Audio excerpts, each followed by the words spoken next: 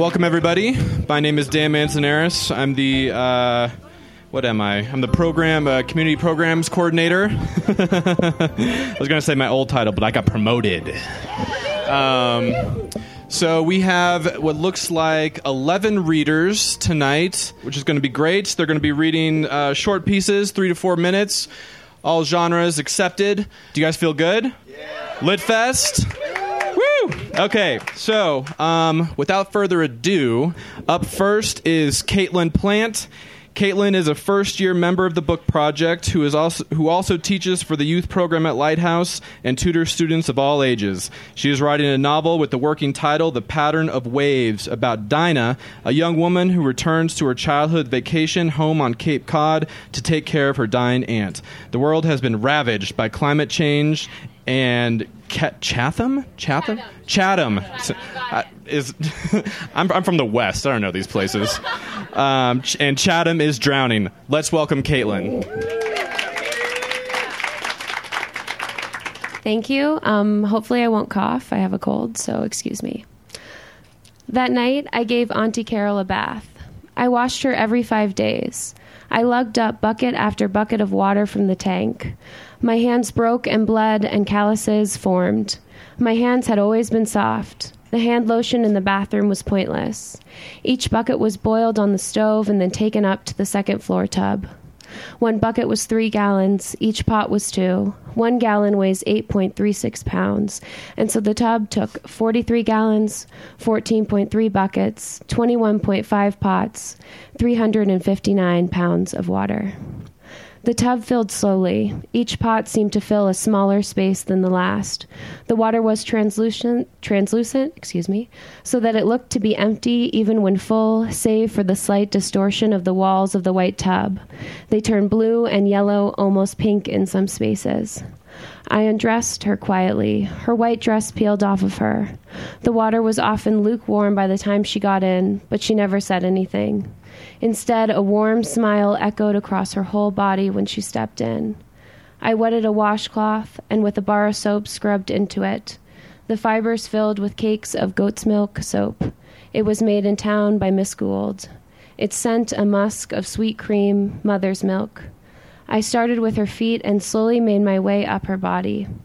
I was careful to get every nook. She did not like to be unclean, smell of bedclothes and humidity. Her body was soft like the bed she laid in, as if she was sinking into it. Her breasts floated to the top, blue veins showed through the thin skin, dark pink nipples, dying rosebuds. Her white hair was in a bun atop her head, a crown of whipped cream. I pulled it down and it dripped across her face like lace, light and wispy. I loved her hair, long and full. She never cut it. I washed the soap directly into the long curtains of hair and bundled it all on her head once more. Bubbles formed and her eyes closed as I massaged it deep into her roots. I felt the bump, but she did not. To her, I was touching any part of her head, but still I did not linger. It pushed from her flesh as if it wanted to burst out. Blood would have rushed all over the tub as a slump glided from her skull onto the floor, jeering up at me, pulsing with red, blue, black veins and tiny ripples of flesh. Human teeth can be in there, mounds of hair even. Hers would have had a tooth lodged deep inside. It pushed out a white pearl. My fingers moved far from it, and I made note of where it is. I did this every time, but it was like it moved. It wanted me to feel it. Tears rolled down my cheeks. Her eyes were still closed. If they opened, I would have said, it is just the water from the tub.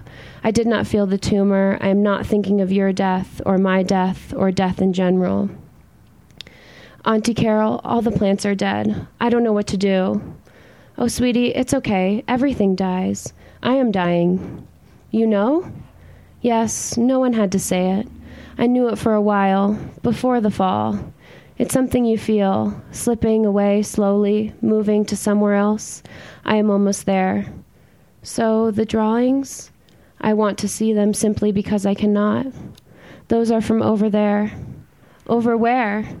The place we are all going to. What? I am not sure, but we all have to do it one way or another. It is part of who we are. I cried, tears rolling down in waterfalls. Dinah, it is okay. I think it will be all right over there. It wouldn't be. She was just crazy, the tumor. She was seeing nothing. Nothing was there. What about the plants? That is what matters. That is what I wanted to talk about. The plants? The garden. I killed all of it. All of them rotted in the ground. I tore them all up and nothing. We have nothing now. I was yelling. The way I lost my breath startled me as I stopped. I could barely breathe, air escaping me and simultaneously suffocating me. The force of thick air was on my chest, the feeling of something invisible trapping me, caging me. She could not possibly understand that I killed them. I did something I couldn't control, something in my fingertips spread out into the dirt and meant to be my end. She didn't know. She saw the ocean out there and thought beachfront property. Dinah, go into the garage. You will find something to do there. She smiled. The water is cold. Can I get out? She looked up at me like a child. I was meant to be the adult, and I was crying, and I killed everything. She stepped out slowly, and I wrapped the white towel around her. Soft white fibers were on the palms of my hands as I rubbed the towel against her, soaking up all the water. My mom had done this for me once. I walked her to her room and put her in her nightgown, tucked her in. Are you warm enough? Yes, thank you. Good night, sweetie. Love you. Love you too. A script I had once said to my parents, a script of good nights to seal it for the night. I said it so if you died in the middle of the night, I could say those were our last words. My last words to my dad were gone from me. I never knew them. They were gone before I even tried to remember them. They never mattered until they did matter. Never let me go, memories. Let me remember everything I ever say. I said I love you in every goodbye so that could be it. I would always know those last words. I love you, I love you, I love you. Just know that I love you and you matter, and if you somehow slip away in the night not to be seen again, I think sometimes I am saying it to me, saying it to hear it back, saying it to myself in the night. Just know you are. I go back to the bathroom. Bubbles float up around the water and slowly pop one by one till the water is clear and it drains down into the earth.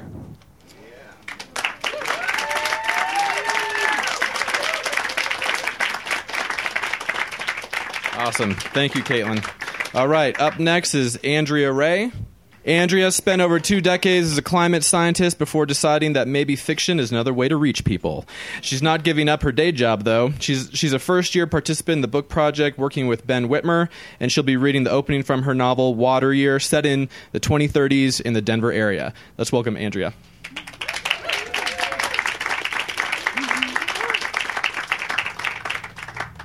Finn woke up groggy.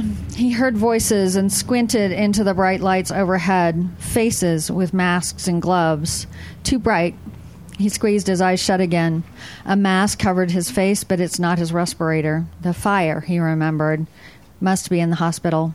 Shit, how bad am I burned? 2 guys wore some sort of suit that covered them up, but not just hospital greens. He heard the water go on, a gentle spray on his legs. It was warm. It felt good. Maybe the burns weren't that bad. But then they weren't just washing. They were scrubbing like steel wool. It's worse than having road rash cleaned after a bike accident. Didn't they say something about painkiller? He heard himself screaming, echoing on the tile. Finn, you've got some burns. We've got to clean the soot and smoke off. Then we'll dress them, okay?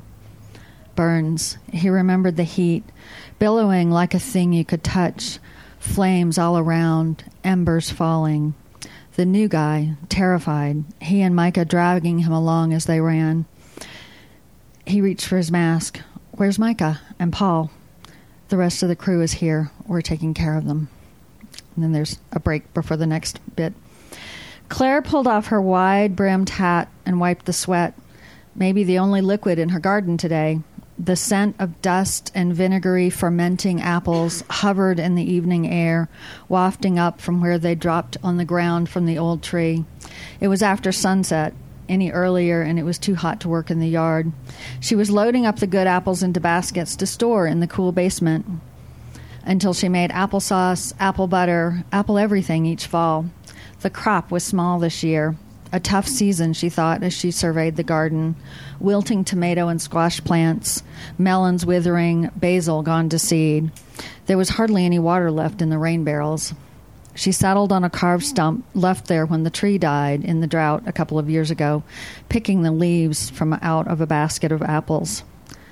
A new smell hit her nostrils. Smoke. Where? She looked up. Fires in the city have been common the last few summers. She's been evacuated before 3 times in the last 10 years. But this year, there was the added worry about Finn's summer job. There's really nothing left but grass to burn, Mom, he said this spring, and we'll be trained, don't worry. She scanned the sky above the trees and spotted smoke southwest of town. Is he working today? She hefted the basket onto her hip and headed down the cellar stairs, putting her nose into the basket, hoping the scent of ripe apples would replace the smoke. So.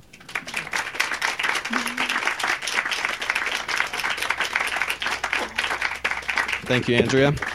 Okay, up next is Lauren McCain. Lauren is a wildlife conservation advocate who writes about animals and activism. Her genre is personal essay, and the title of her piece is The Difference Between Spray Paint and Fire. Let's welcome Lauren.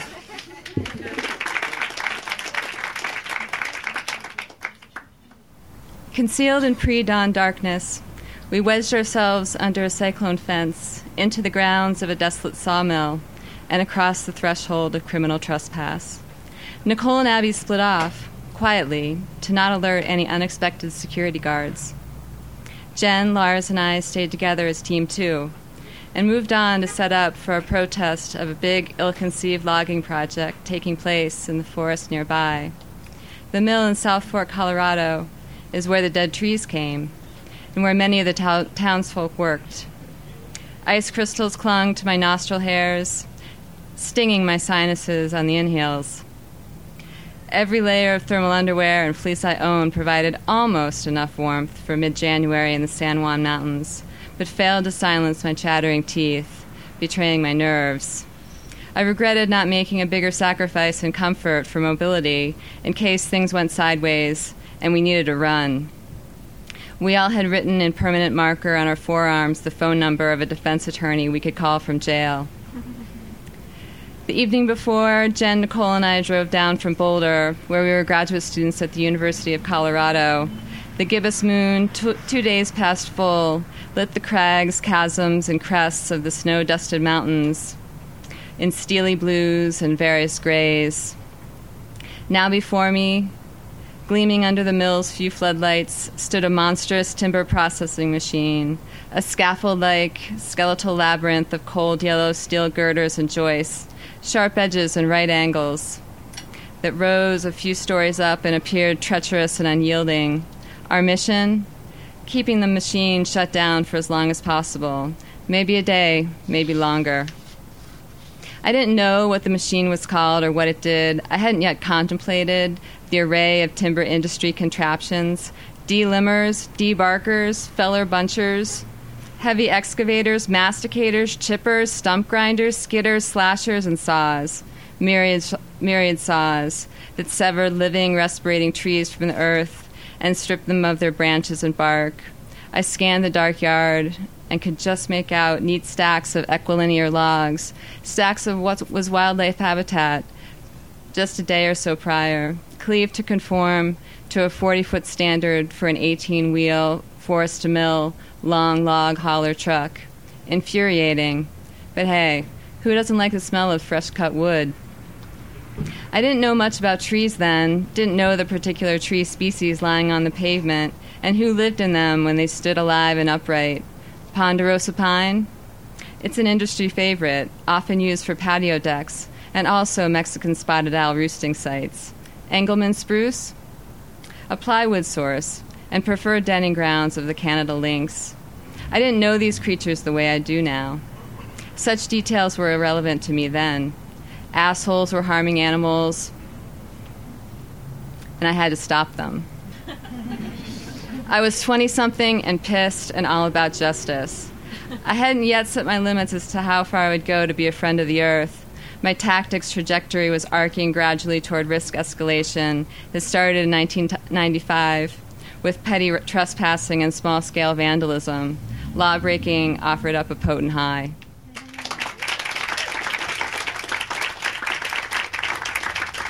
Thank you, Lauren. All right, up next is Venetia Swanger. Venetia is a professional videographer who sings in an improv group, writing and performing songs on the spot. Her essays and poems embrace a visual approach, which she won't be able to see tonight. So instead, look for the costume change as she reads ebaitedate.com, a hybrid essay. Let's welcome Venetia.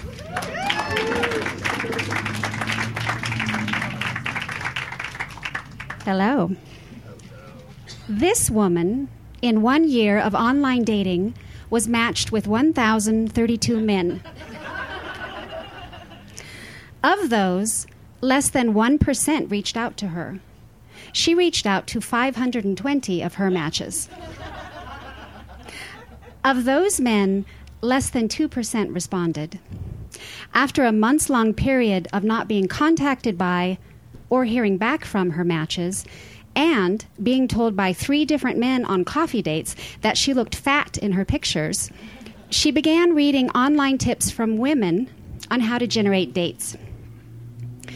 Gritting her teeth, she followed the unanimous advice to show some skin. She posted a selfie in a skimpy red party dress. In the next 4 hours,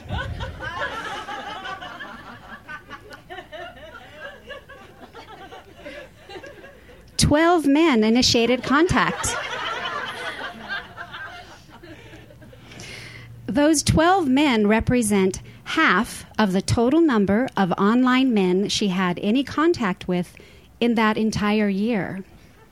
And 90% of those 12 men were, in fact, fat.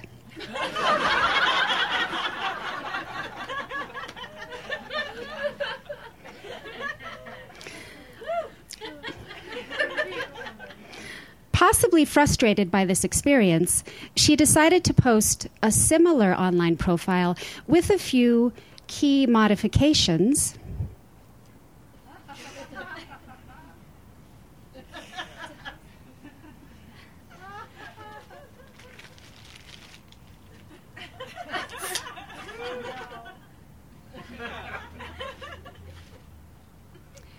And obviously a new photo. In this version of the woman, in that same 1 year, she was matched with the identical 1,032 men. Of those, none reached out to her. She reached out to 100% of them. None responded. A few highlights from her profile. Get to know me. Things I'm thankful for. My vibrator.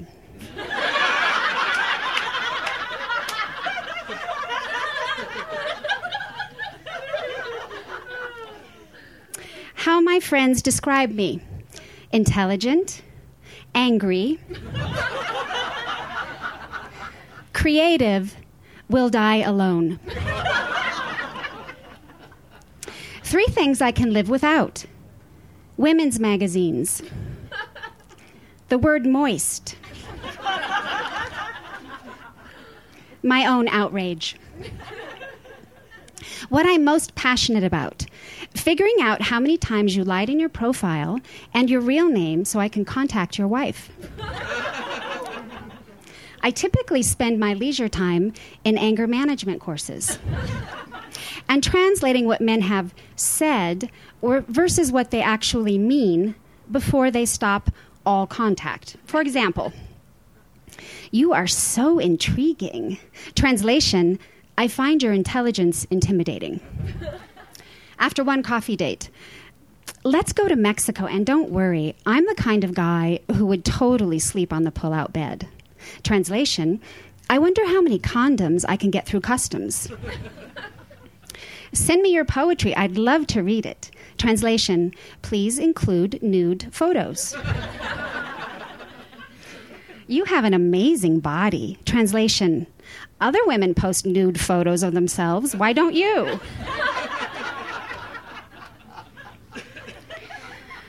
The most important thing I am looking for in a man. When you write in your profile, not looking for a woman who needs saving, you mean it. 4 final things about me. 1, I wish I were attracted to women.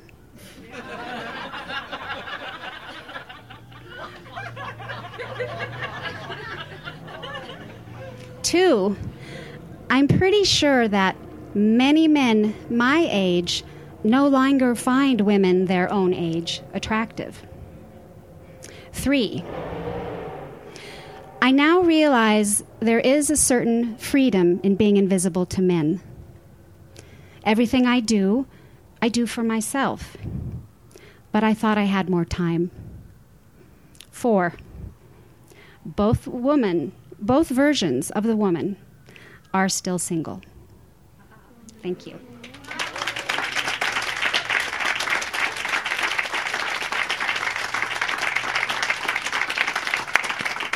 Thank you, Venetia. All right, up next is Petra Perkins. Petra writes fiction, memoir, poetry, essay, humor, and interview. If you'd like her to interview you, she can do it cold, meaning bring a cold bottle of Chardonnay. Petra will read a memoir piece published in The Rumpus for a call they did on the topic remorse. Let's welcome Petra.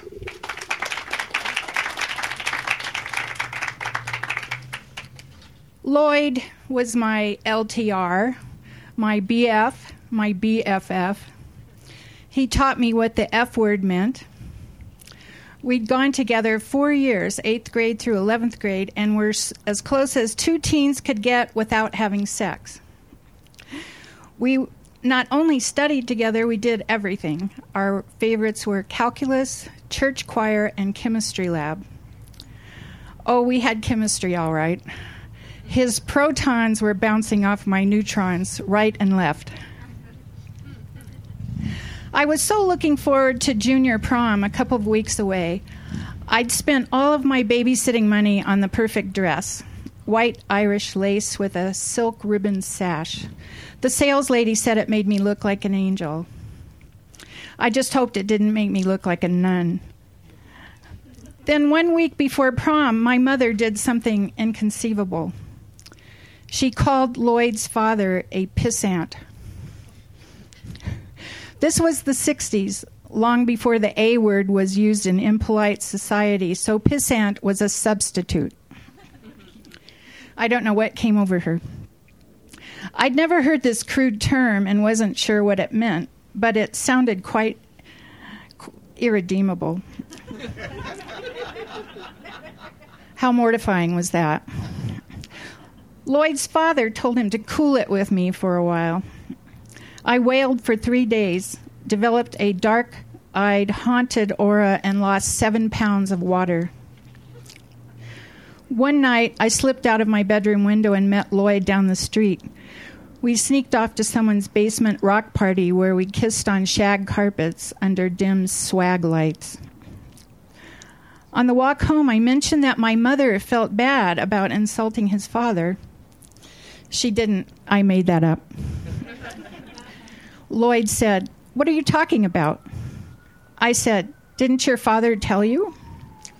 Lloyd had only been told there was some kind of argument.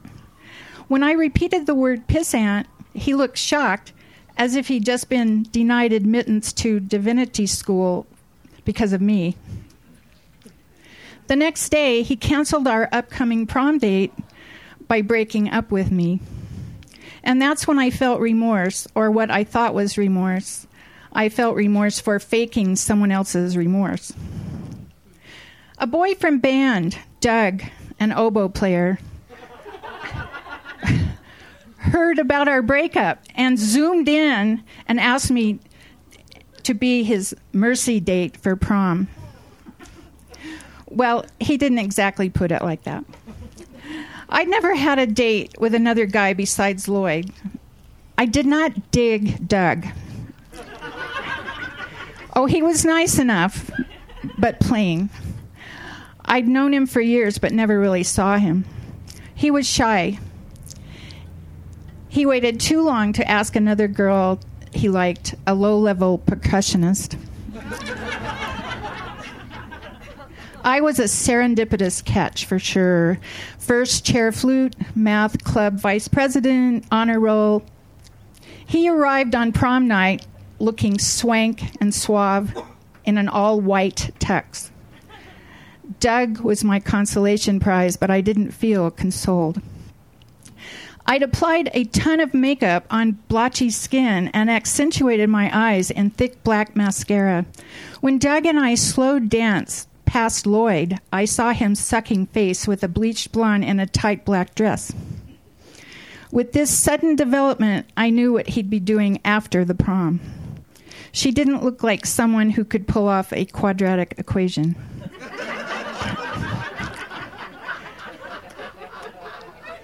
I choked back most of my tears, but some escaped down my cheek. I wanted to make Lloyd jealous, so I nestled tight into my date's shoulder. Doug knew what I was doing, and he played along.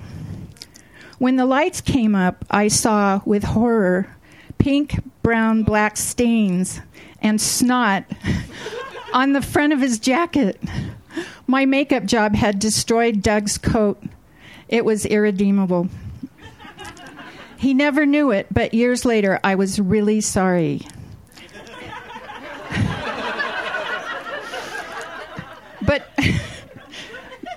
But maybe my remorse hasn't peaked yet. I still haven't looked him up on Facebook.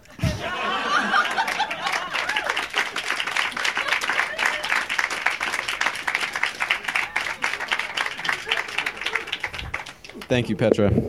All right, up next is Mimi Hayes.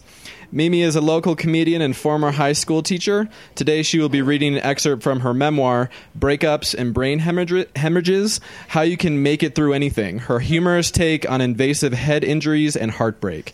The following excerpt is from a chapter named Pulling a Presley. Let's welcome Mimi. Hey guys, how you doing? Doing good? Sweet. When asked how we want to kick the bucket, we say, in the arms of Patrick Dempsey. If all doctors looked like McDreamy, I wouldn't have anxiety about hospitals. I'd probably throw myself down a set of stairs daily if I knew there'd be a hottie putting in my IV or changing my newest head wound. But nobody wants to die in a toilet. A few days after my second MRI, the call came from Dr. Crawford's office. I was instructed to meet him to discuss the results in person. This didn't sound good. I wondered if, in addition to the blood spot, they'd found a tiny unicorn. This was the first MRI we took, he said, pointing to a squishy image on the right. And this is the image we took the other day. Both images had a circular spot to the left of my cerebellum. The left circle was bigger, getting closer to what Dr. C called my brainstem. I'd been informed that this was a big deal. A we hope you don't stop breathing any minute now kind of big deal. I'd like you to come in for surgery, he said. Friday. What was I doing Friday?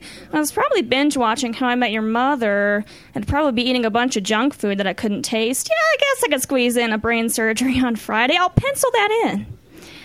Dr. Crawford explained what would happen. He'd make an incision and extract the blood. It sounded ridiculous, like he'd be dumping holy water on my head and performing an exorcism.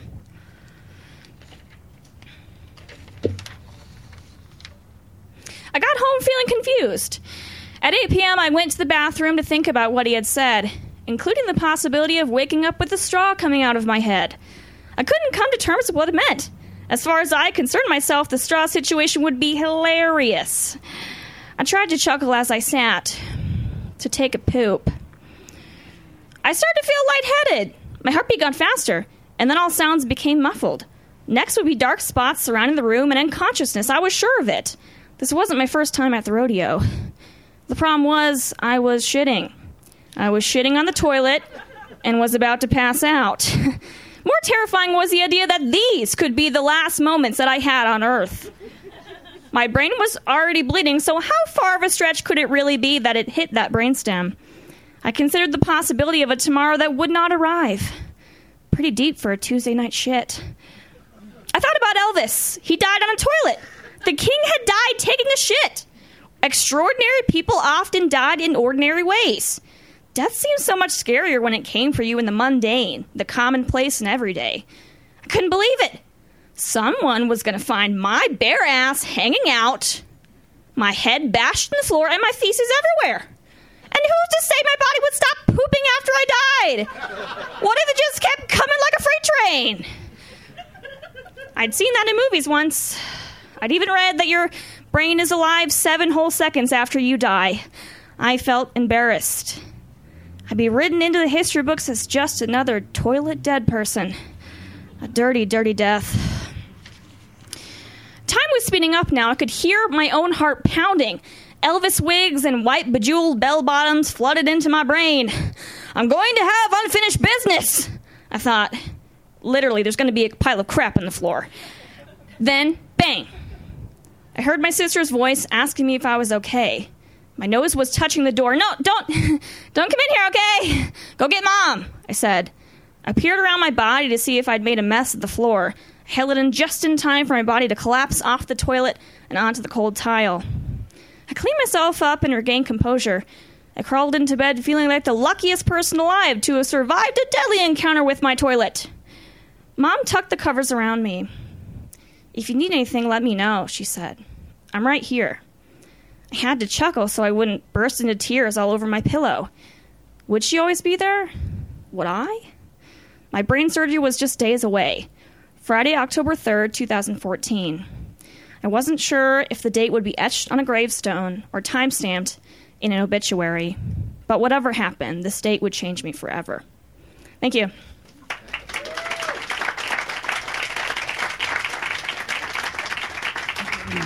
Thank you, Mimi. Okay. Up next is Kristen Jordan. Kristen is a local artist who splits her time between writing, quilting, and tap dancing. She is a recovering history teacher who has begun nerding out, researching, and writing historical fiction. This piece, titled Queen Azalea, about a turn-of-the-century woman committed to an insane asylum against her will after the death of her infant daughter.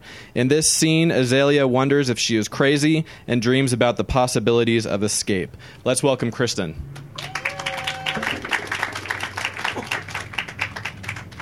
Five letters, or 6 if you like. I've even heard it in 7. Crazy, insane, lunatic. I roll these words over and over on my tongue, especially at night when I am awake watching the light from the moon travel in a distorted square across the ceiling and walls of this new frightening back room. 5 letters to lock you up forever. Letter 1, C. Check into the facility against your will, terrified of being in a place infested with illness of the brain. Letter 2, R. Recede into the darkness. Pretend you are not there and lay low until you begin to understand. Letter 3, A. Acclimate until you are uncertain if this place is normal or abnormal.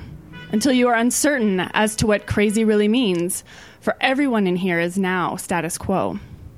Letter 4, Z. Zealous mission all around you to cure you, to prove charity and compassion are not dead. But who will ever leave this place? Letter 5, Y. Youth be gone, for now you are old and dead. My new room looks out on the cemetery. They tell me this place is a haven, security, asylum, and the walls are as much to keep others out as to keep me in. A place where I can be free from sin, free from temptations, and free from the crushing weight of freedom. Here they will shelter me in their loving arms until I recover and cease to be a 5-letter word. But oh, would they listen to me? I am no 5-letter word. I am a word so long it can have no letter count. I am a word not yet invented, a word that means hope and love and strength all in one. But what would they do with such a word? Where would it reside in the tightly bound rectangle of the dictionary? What does it even start with? Does it have a prefix? What is the root in etymology? Is this an ism, an ist, an ology? Words must be descriptive, prescriptive, defined, static. We shall safely confine them within a dusty scholar's head or a tome of paper. My word only seems crazy when put next to simple, strangled 5-letter words. I will disappear. I shall make a list of ways this can be accomplished. Number 1. Sally disappeared last week. She told me she was going to do it. The voices in her head told her how she was going to do it. Take your sheet and tear it into strips and tie them together. Find a chair and climb onto it. Tie one end of the strip around a beam and the other around your neck. Kick the chair away. And then she was just not there anymore. Number 2. Pretentious Mademoiselle Fermant disappeared last week also. She told everyone she was going to do it. She was cured, and her fiancé came and took her away. Money was most certainly involved. Number 3, my dinner roll disappeared last night. It did not tell me it was going to do this, and I think we were both taken aback by it. I searched all through dinner but could not find it. Patsy was most certainly involved. Number 4, a very attractive new gardener has disappeared. I will not lie that I looked upon him frequently. We all did, at least those sensible enough. I spoke to him once as I was taking the air. He pulled off his cap when I approached and wiped the sweat from his forehead. His hair was brown and curled. His arms were freckled, and the contours of his muscles were prominent. He smiled at me as if I were wearing pink. The superintendent shooed me away from handsome Gardner. His disappearance remains a mystery. Number 5, there are rumors that a woman disappeared from here several years ago. The story goes that she hid inside a bag of laundry headed back to the community, missed by a fool not wise enough to tell the difference between the weight of a score of sheets and that of a woman. Witnesses say they saw a black crow fly out of the bag in which she hid and into the very top of the tallest pine tree. Number 6, I have read about a certain kind of reptile that can disappear merely by sitting very still. It blends in with its surroundings. I could sit very still in the parlor, up against the fancy wallpaper, until red fleur-de-lis broke out all over my face. My dress would become drab brown. By and by, the shadows outlining my dress and face and shoulders would disappear. Maybe someone would come and hang a picture on my head. Number 7, if I lay still on my bed, curled into a small ball, and closed my eyes, I could disappear. I could stuff cotton into my ears and cover myself with a blanket, and then maybe I could escape these nurses and doctors. I could stop wondering why I am in here, and how long I must remain, and what has become of my little boy. For tonight, for lack of a better plan, I will enact number 7. Thank you.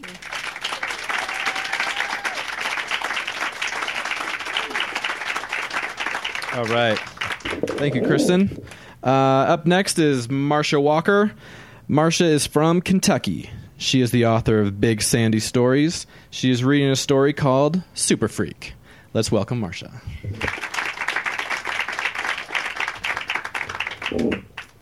I'm going to start kind of right in the middle, so hopefully it makes sense. They called the weekend manager Mr. Mike. He was 27, divorced with 1 child. Weekdays, he attended community college where he pursued an associate's degree in business administration. Mr. Mike sat at the cluttered desk all the managers shared in an office the size of a closet. He spent most of his time studying. He had been a promising football athlete at one time, playing 1 year for a state college before hurting his knee. In spite of his dumb jokes, brown polyester pants, and cheap tie, there was something vaguely alluring about him. Maybe it was the way his muscles seemed to be bursting out of the sleeves of his mustard-stained white dress shirt, or the combination of his 5 o'clock shadow and dark hair. He stood beside her register now, bumping into her intentionally.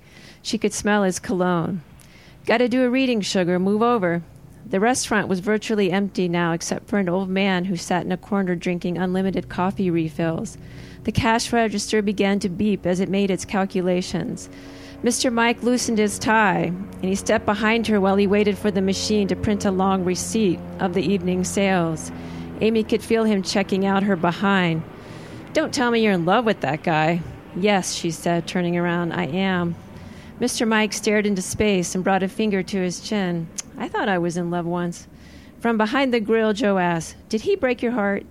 "See, Amy, this kind of vulgar, sophomoric humor is exactly what you need to avoid. It's obvious what you need is an older, let us say, experienced man to show you things," Mr. Mike said, pausing for effect, "to guide you." "Oh, yeah," Joe mumbled from behind the grill. "Guide her." Joe whistled. "Hey, Mike, do I have to break down this fryer or what?" Mr. Mike ripped the long receipt off the register with a flourish. "Break it down, Joe." "Hell yeah," Joe yelled. He banged a metal spoon against some pots and pans as if he were playing the drums. Joe went to high school with Amy, but he was a vo-tech student. Their paths rarely crossed except at the Dairy Quick. "Joe." "Sorry, boss." Anne, a quiet girl who attended the private Catholic high school, was standing at the other register, her mouth agape, unwilling or unable to participate in their lurid after-hours banter. Anne's father waited for her in the parking lot a full 30 minutes before all the shifts ended. "Anne, you can clock out now," Mr. Mike said. "Tell your father good night." Mr. Mike grabbed some chocolate chip cookies that had been sitting under the warmer most of the day. "Take him these, on the house." "Thank you, Mr. Mike. Good night, everyone," she called sweetly. "Good night, Anne dear," Joe called back. But as soon as she was gone, he said, "Say, Mr. Mike, I want to hear more about what you're going to show Amy here. Why don't you give us a step-by-step so we can all learn from you? I could use some tips myself." Shauna, the older black girl who worked at the restaurant full-time, emerged from the prep room. Shauna looked at Amy. "Don't believe their stories. Neither one of them knows what they're doing." Joe said to Shauna, "How do you know what he knows, Shauna?" "You know how I know." Shauna said, "Shut up." "You sure know a lot, Shauna, baby," Joe said. Shauna grabbed a broom and stuck the end of it in Joe's butt. "Shut up." They started wrestling with the broom and slipped and fell on the greasy floor, screaming and laughing. Mr. Mike charged out of his office with pretend outrage, trying hard not to laugh. Joe got up and dusted himself off. Shauna disappeared. Rumor was John and Joe had had sex in the pantry one night. Someone had found a used condom on the floor. "Joe, we're close," Mr. Mike said. "Send that gentleman in the dining room home with a meal and some coffee and lock up, please." "Sure thing, boss." Joe took the old man a sack of leftover burgers and fries and a large coffee and ushered him outside. Then he cranked up Rick James' Super Freak on his boombox and played it over and over. Apologize for my lack of singing here. She's a very kinky girl. The kind you don't take home to mother. Joe sang and danced along. Shauna hung her head out the back room and said, "Hey, Elvis, don't be messing up Super Freak. You ain't got no soul." Then Shauna came out and danced and sang along with him. "She's all right. She's all right. That girl's all right with me. Yeah." In the back room, Amy washed and refilled the ketchup bottles. She carried the heavy tray full of clean bottles to the dining room and ran around slamming each bottle on the table.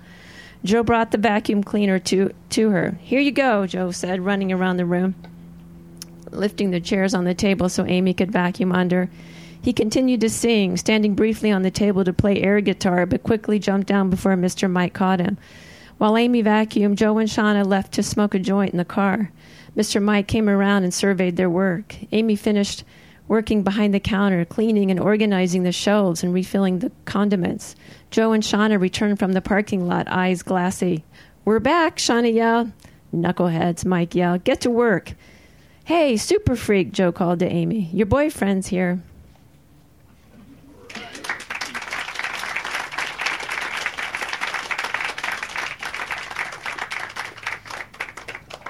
Thank you, Marcia.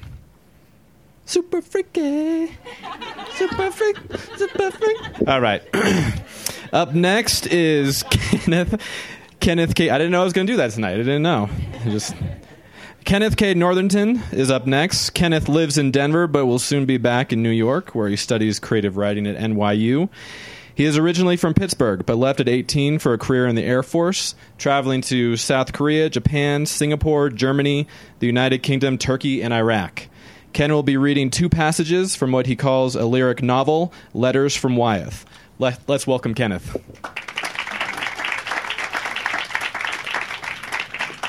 Thank you. Journal entry. Friday, March 30th, 2017, 2:48 p.m. Summer is coming. Done trying to get to the sun. This saying about going to the sun stuck with me. Calvin Harris is releasing a seasonal song titled Heatstroke. The email from Fader magazine said that this single will rival Harris's collaboration with Frank Ocean and Migos. In the fall, I was at an intimate and exclusive Fader party in Williamsburg 2014 with my good friend DJ. We'd walk down the street and into a costume store for a disguise. A few years before, at the South by Southwest Festival, DJ had gotten into a little run-in on Twitter with the owner of Fader magazine, Andy Cohen. He'd tweeted some belligerent comments and called Andy Cohen a quote-unquote fuckboy. That interaction got DJ a lifetime ban from any Fader party and any festival his name and photo posted for the door guys do not admit. He decided on a straw fedora, but put back the fake mustache and zipped up the members-only jacket he'd taken from a coat check the night before. We were in line and almost at the door when DJ said to me, "My name is Cristiano," and handed someone else's ID to the security guard. I didn't ask questions. I went in. I drank the free Tito's until I started to see colors, the music beating against my crown, and thought about Miko, how she was doing. I don't remember if we were even together at that point. I want to say we were, but I can't remember. I stood in the Converse Factory, a music venue, on that night, wanting to know everyone around me, the beautiful people with style, culture, and intellect, people who traveled the world like me, but better. They aren't watching me or eavesdropping. They talk to each other. Everyone smells like something out of a fashion magazine. I hear Un Matin d'Orage and think, Morning Storm. They present, but not for a partner, not for someone to make them more. They are music, the deep chills that let you know the notes and the words resonating in your bones. The smiling faces, the sway of our bodies. We are together, and it doesn't matter that we are all just faces as names. Facebook Messenger beeps and I'm snapped out of Brooklyn, out of 2014. It hits me. I remember now. I was with Miko. We were about to have our first big breakup of 4 months. DJ kept telling me to have a good time, feel the drinks, the music, him and that stupid straw fedora. I left early before Mary J. Blige came on as a special guest. I went home and slipped into bed with Miko, my clothes and the smell of smoke still on me. A pattern is here. Things stay unfinished. The pain of a really bad thing can take the goosebumps and the chills. It can take the soul out of your bones, pull the air right from you. It can make everything seem dead, but not the death of breathlessness and nothing. The death you feel right before you know you're going to die, but you're okay with it. Footnote 76, 12/24/10. I really wish I could explain this better. Footnote 77. You are the sun. You were a star, and then I looked at you, was blinded by you. The light bending around your persona, intellectual, feminist, open to listening when I needed to be heard. And somewhere in the middle, I flew to you.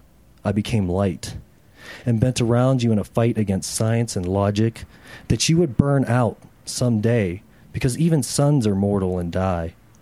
What is left is light, which lives forever, if it escapes the void of a frozen sun.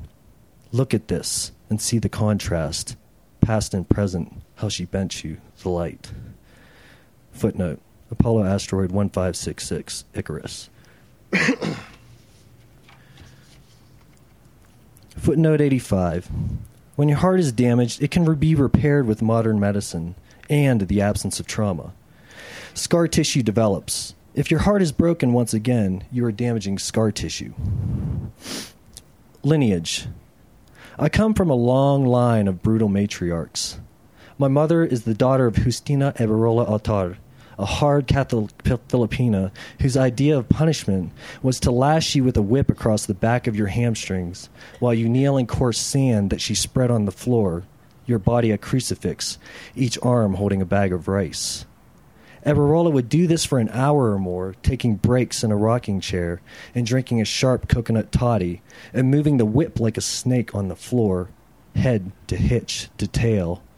My mother told me stories like this and others with threats of a were-monster, the Aswang, searching for bad children 2 miles into the valley where Eberola sent them for water with cans on their heads in the dark of midnight into a cave where the well dripped in the dark.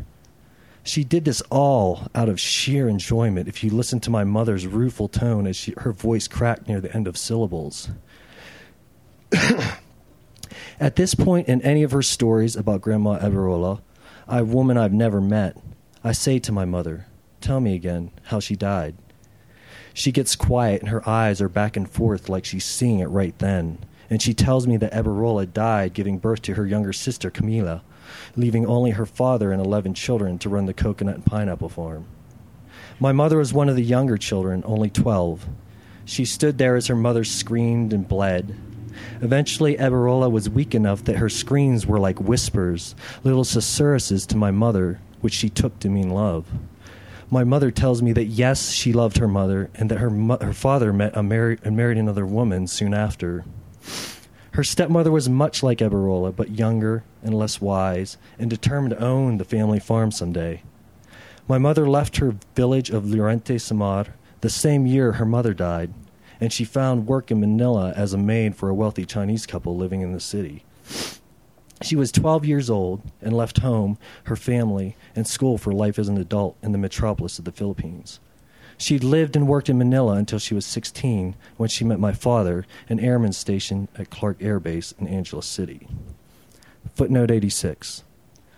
My mother's younger sister, Camelia, passed away years ago. She tells me that she had a troubled heart. Thank you.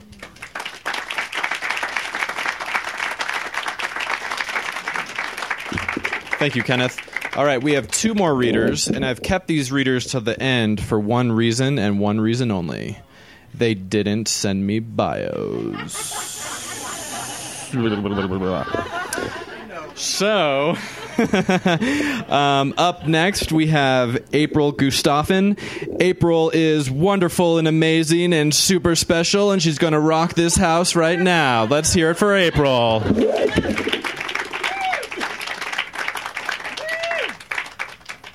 Sorry about that. So this is from a nonfiction memoirish type thing I'm writing called A Month of Sundays, where I visited 29 different churches and talk about lots of other things that I care about, and we'll see if anyone else does. I think I've helped dress 4 dead Mormon sisters now, 5, including my mother. The first was a niece of Diane E., then Sharon L., whom I had known but not well, then Shannon G., who died from cystic fibrosis, then Jan S., who lived down the block from me, and finally, a few days ago, my mother. I remember the first one. Claire was her name, and she was a very large woman. At the time, I was working for Cigna Health Plan's Somebody Shoot Me, which was a miserable employment experience, except that my work hours were almost completely flexible, which spoiled me forever, I fear, for any regular type of work. At any rate, on some weekday afternoon, I met up with my church women's group leader and friend, Patty, and a few other sisters at a nearby funeral home, where the funeral dude greeted us quietly and took us behind a door into a room where the deceased woman lay on a metal gurney draped with a sheet. Patty started our time together with Claire with a prayer, thanking God that we were able to perform this last sacred service for our sister. That prayer moved and impressed me. I've offered a similar prayer a couple of times myself now. In high school, I was once highly traumatized by a teenage neighbor boy who chased me to my room holding a dead mouse and then, crunch, crunch, shoving it under the door I had slammed against his pursuit.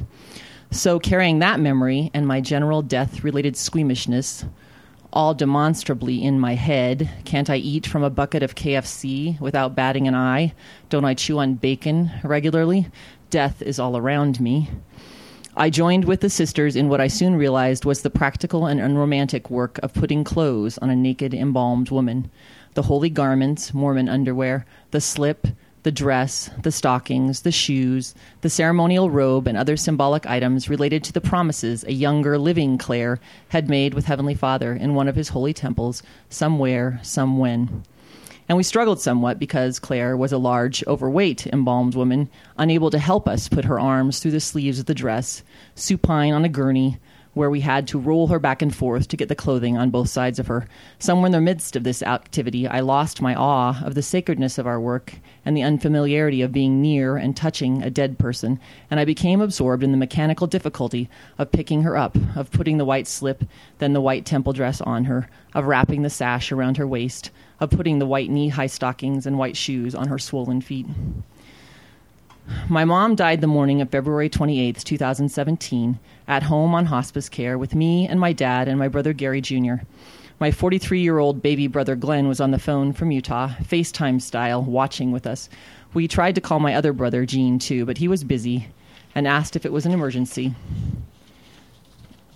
I said no, because at the time we just thought we were updating him that Mom seemed to have taken a turn for the worse, not realizing that she had taken the final turn of her mortal life. I don't remember my mother's last words. It occurs to me that it's hard to enshrine last words when you're not paying attention to them and can't remember which words were last. I know that on the Monday before the Tuesday that she died, I tried to get her to communicate with me. My mother had suffered from schizophrenia since she was 20 years old, and we had been used to Mom's stages of illness, her catatonia, her paranoia, her sometime fractiousness.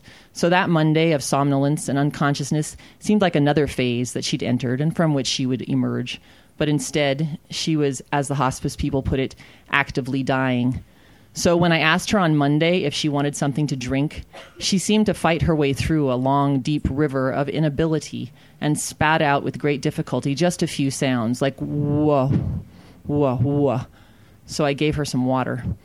Later, I heard someone say that when a person is dying, her body is using every bit of energy just to keep the basic functions going, heartbeat, breath. And she doesn't have any energy left for communication, for expression.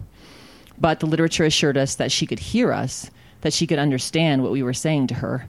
So I tried to say some things to her, guided by the booklet provided by the hospice people. I talked to her. I don't remember what I said. I do remember that I told her she didn't need to hang around for my sake and that we would be okay.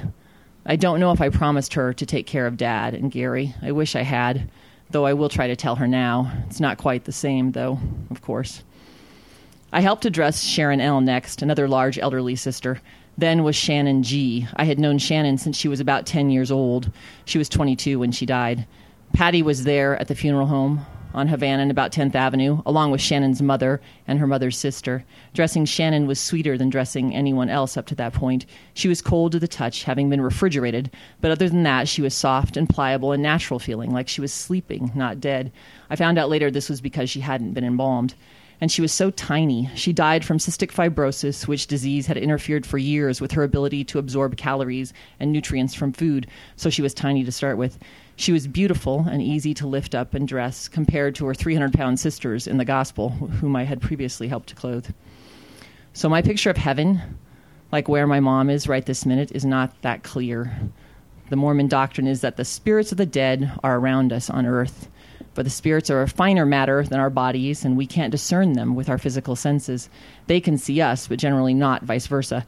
I've been speaking some to my mother since she died, including yesterday when I helped to dress her in her temple clothes for burial. After we had finished, one of the sisters who had helped me suggested that I should spend some time with Mom alone, and I did. I talked to her.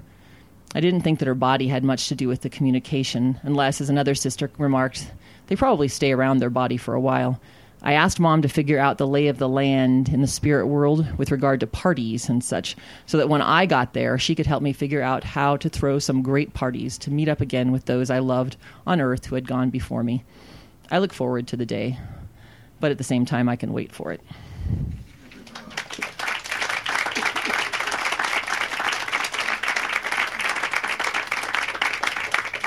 Thank you, April. All right, our final reader of the evening is Michael Sindler. I relate to Michael a lot. One of the main reasons is that once I found Lighthouse a few years ago, I couldn't get enough, and I just became kind of devoted my life professionally and my friendships and my community to this organization. And I met Michael about a year ago, and it seems to me that he's doing the same thing. And love having this guy around. Let's welcome Michael Sindler.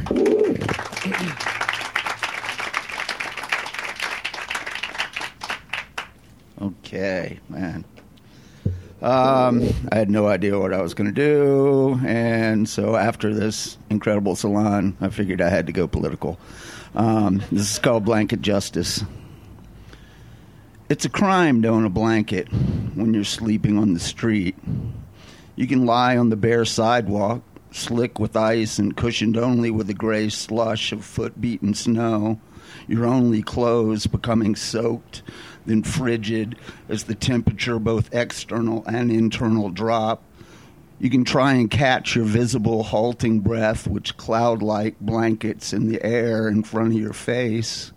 You can try and flex muscles and joints that are becoming less and less responsive due to hypothermia, knitting your fingers together as you blow on them to keep them from becoming totally numb. But to own a blanket, that's just too much. It's an affront to those who have blankets and beds and homes and property and positions of respect within the community.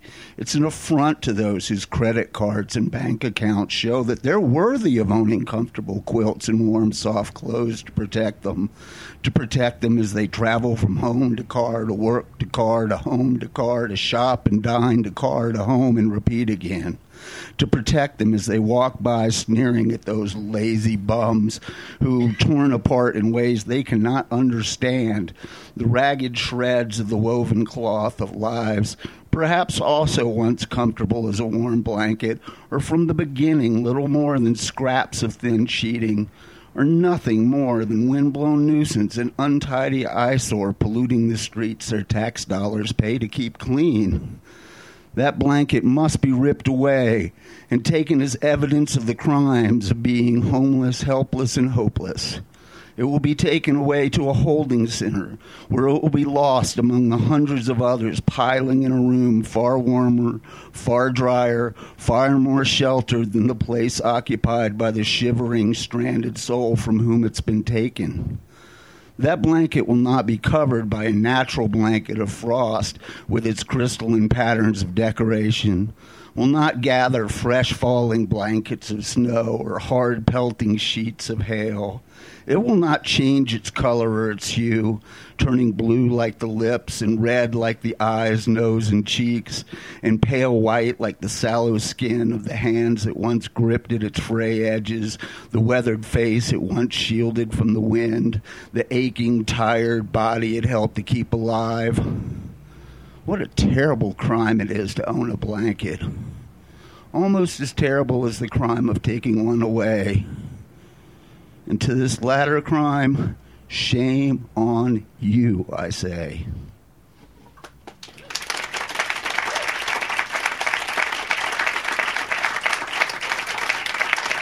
Thank you, Mike.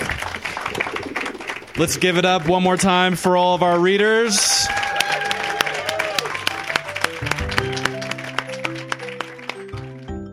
Lighthouse would like to thank the following generous donors that make events like this possible: the Scientific, Cultural, and Facilities District, the National Endowment for the Arts and Artworks, Colorado Creative Industries, Denver Arts and Venues, and many others. For more information about Lighthouse Writers Workshop, please go to lighthousewriters.org.